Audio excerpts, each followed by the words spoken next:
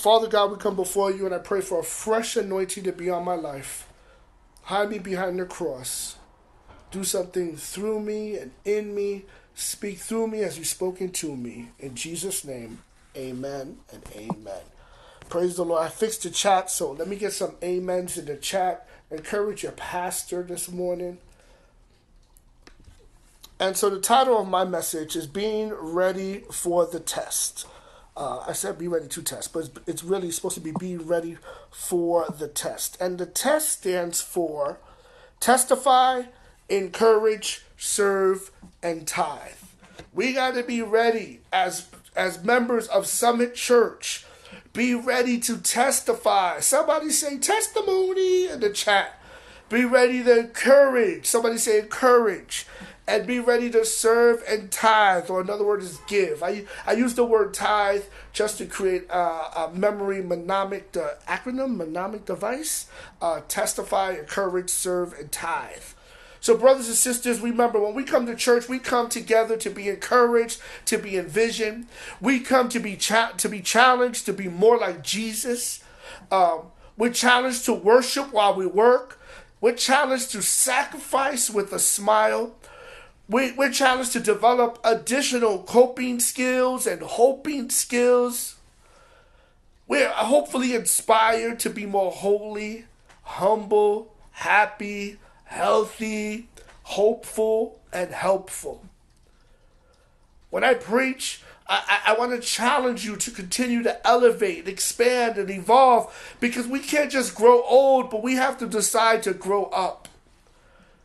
I try to preach to reveal and unveil Christ, to keep us kingdom-minded in this politically divided time, to help us discover God's ultimate intention and to live it, to live free from legalism on one hand and sloppy grace and libertism, a license to sin on the other, to find that beautiful balance, to awaken a love for Jesus that's motivated by his peerless beauty rather than just obligation and religious duty.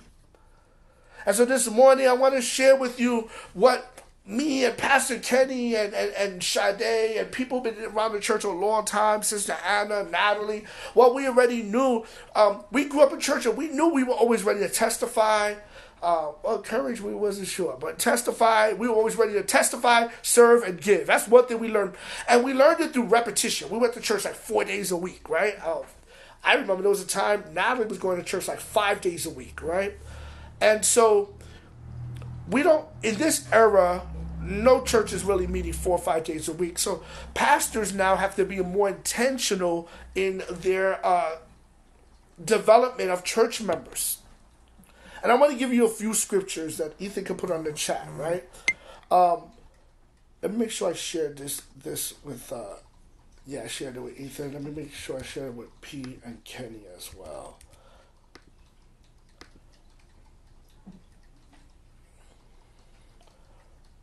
So the first scripture is 2 Chronicles chapter 35, verse 32. 2 Chronicles 35, 32. And it says, And Josiah set the priests in the charges and encouraged them to the service of the house of the Lord. This morning I want to encourage you for service to the house of the Lord. In John chapter 13, verse 14 and 15, after Jesus washed his disciples' feet, he said, And since I, your Lord and teacher, have washed your feet, you are to wash each other's feet. I have given you an example to follow. Do as I have done to you. So we are called, right, to wash each other's feet, to serve one another. 1 Peter chapter 13, verse 15. Put it in the chat. He said, 1 Peter 13, 15. It says, Instead, you must worship Christ as Lord of your life. And if someone asks about your Christian hope, always be ready to explain it. Oh, how many people you have to stay ready to testify? 1 Thessalonians chapter 5, verse 14 through 18 said, Brothers and sisters, we urge you to warn those who are lazy. Remember, we encourage, we build up, we stir up, and we cheer up. We urge you to warn those who are lazy. Encourage those who are timid. Take care of those who are weak. Be patient with everyone. See that no one pays back evil for evil, but always try to do good to each other and to all people. Always be joyful. Never stop praying. Be thankful in all circumstances, for this is God's will for you who belong to Christ Jesus. All right, let me give you one more scripture. 2 Timothy 4:2. Preach the word. Be ready in season and out of season. Reprove, rebuke, and exhort with complete patience and teaching. Right? Be ready in season and out of season. So, brothers and sisters, I want to encourage you, as members of the Summit family, to be ready to testify. Every time you come to church, I'm not going to call you every time, but be ready. Ready to testify. Ready to encourage someone. Ready to serve. And ready to give. Ready to tithe. And I want to give a shout out to Malik and Avis, who have been really helping us with church breakdown and church cleanup after service. These are a beautiful mother and son combo with, I think, 3 master's degrees. Brilliant people, and just always looking to serve their church. I want to give a shout out to Brother Ramon and Jimmy, who always come early and willing to serve. I want to give a shout out to Pastor Kenny and Margaret, who often hold church supplies in their beautiful home, and my sons and many of you guys. And we want to continue to spread this culture of service. And so I want to highlight the important principles of be ready to testify and encourage, because I believe that this is a powerful ingredient to having healthy mental health, right? For having flourishing mental health and well-being, particularly as we age. Right? We want to continue to track our wins and continue to have just as much dreams as we have memories. We also want to emphasize one of our core values in the church is celebration. And as we celebrate each other, as we encourage each other, we are just operating in one of our core values. So let's go to the first one, testifying. Revelations chapter 12, verse 10 through 11. This is an apocalyptic, prophetic, beautiful scripture. It says, "Then I heard a loud voice shouting across the heavens. It has come at last, salvation and the power and the kingdom of our God and the authority of his Christ. For the accuser," this is the devil, "for the accuser of our brethren and sisters has been thrown down to earth, and the one who accuses them before our God day and night. They have defeated him by the blood of the Lamb, by their testimony, and they did not love their lives so much that they were afraid to die." That's a whole sermon in itself. So I want to share with you the importance of being ready with a word of testimony. And that's what we do every Wednesday. We testify and we encourage.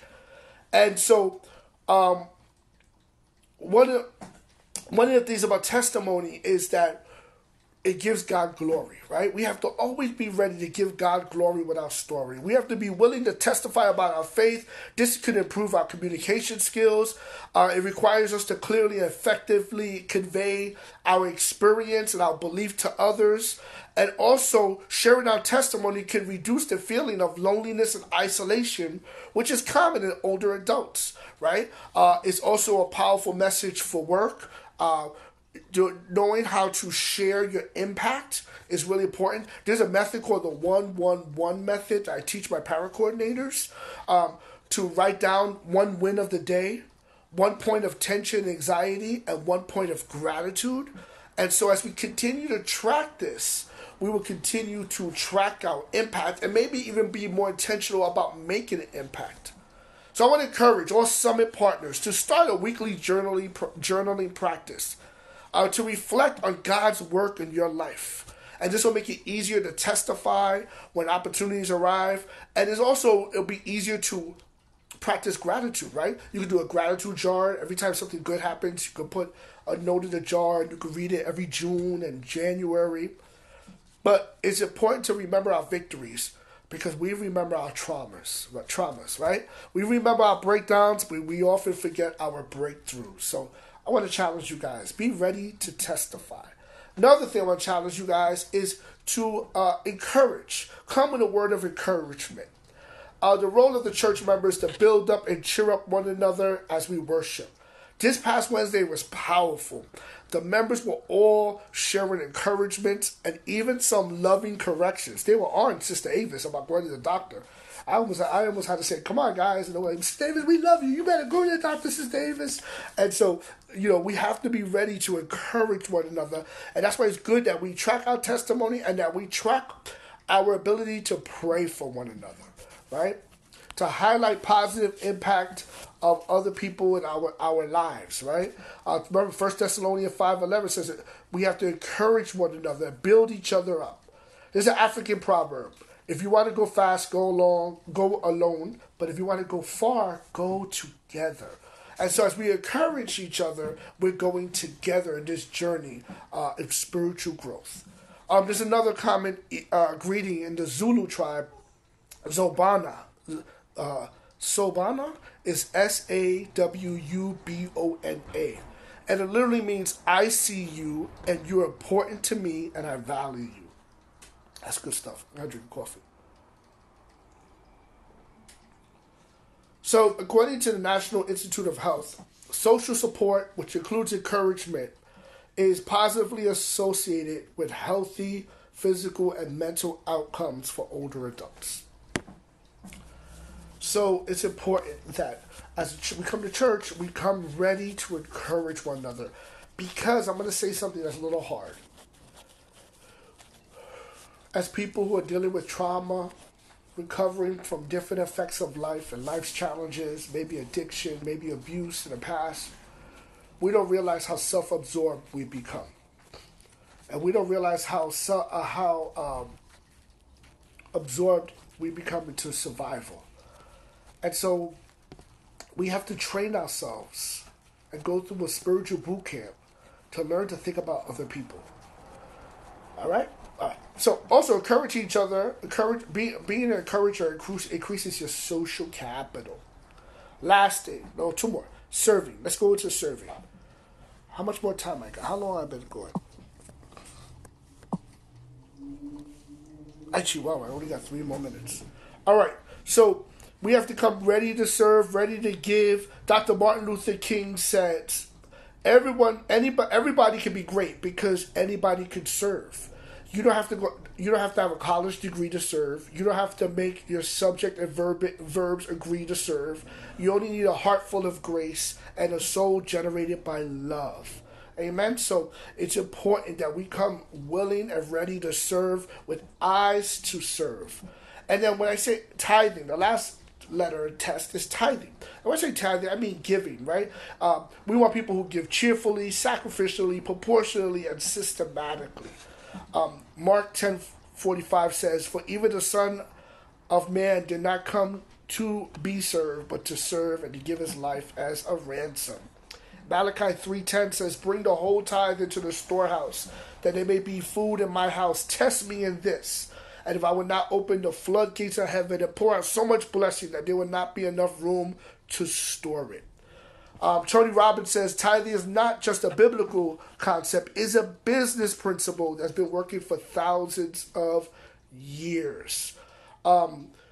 Tithing has been recommended by many people. Tony Robbins, Robert Kiyosaki, I believe the Carnegie family. So tithing is when you give a portion of your income to the work of the Lord as an expression of gratitude for what God has done.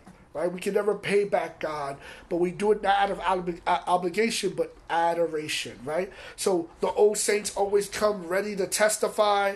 Now we come ready to encourage, we come ready to serve, and we come ready to give, brothers and sisters. All right, so that's it today. When we come together at the end of the month, and as a lifestyle, right? Come ready to testify. What is God doing for your life in January? What has God done in your life in January? How has God used you? What has God done for you? How has God healed you? Right? And so we took this word test, testifying, encouragement. Come in the end of January with a word of encouragement for somebody. Join us on Wednesdays to testify and encourage.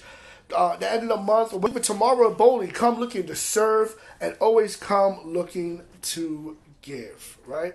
And as we do this, we will begin to grow in our faith, and it'll become a lifestyle. You'll be known as somebody at work that tracks their wins, that makes an impact. You'll increase social impact, social capital at work, because people want to be around you because you're an encouraging presence. That you're the type that not only does your job, but you help other people when you have the bandwidth. That you're always looking to give back, right? Whether it's company, what's it called? Baby showers or company birthdays, that you're a generous person. And as you do this, people will see more and more of Jesus Christ in you. James 2:26 says, as the body without the spirit is dead, so faith without deeds or works is dead. Amen. Let me pray for you guys. Heavenly Father, I come before you in the name of Jesus, and I pray for every member that we will be known as a church where people are ready to testify, ready to cheer up, build up, and stir up. A church ready to serve, and a church ready to give. In Jesus' name we pray. And we say amen and amen. God bless you.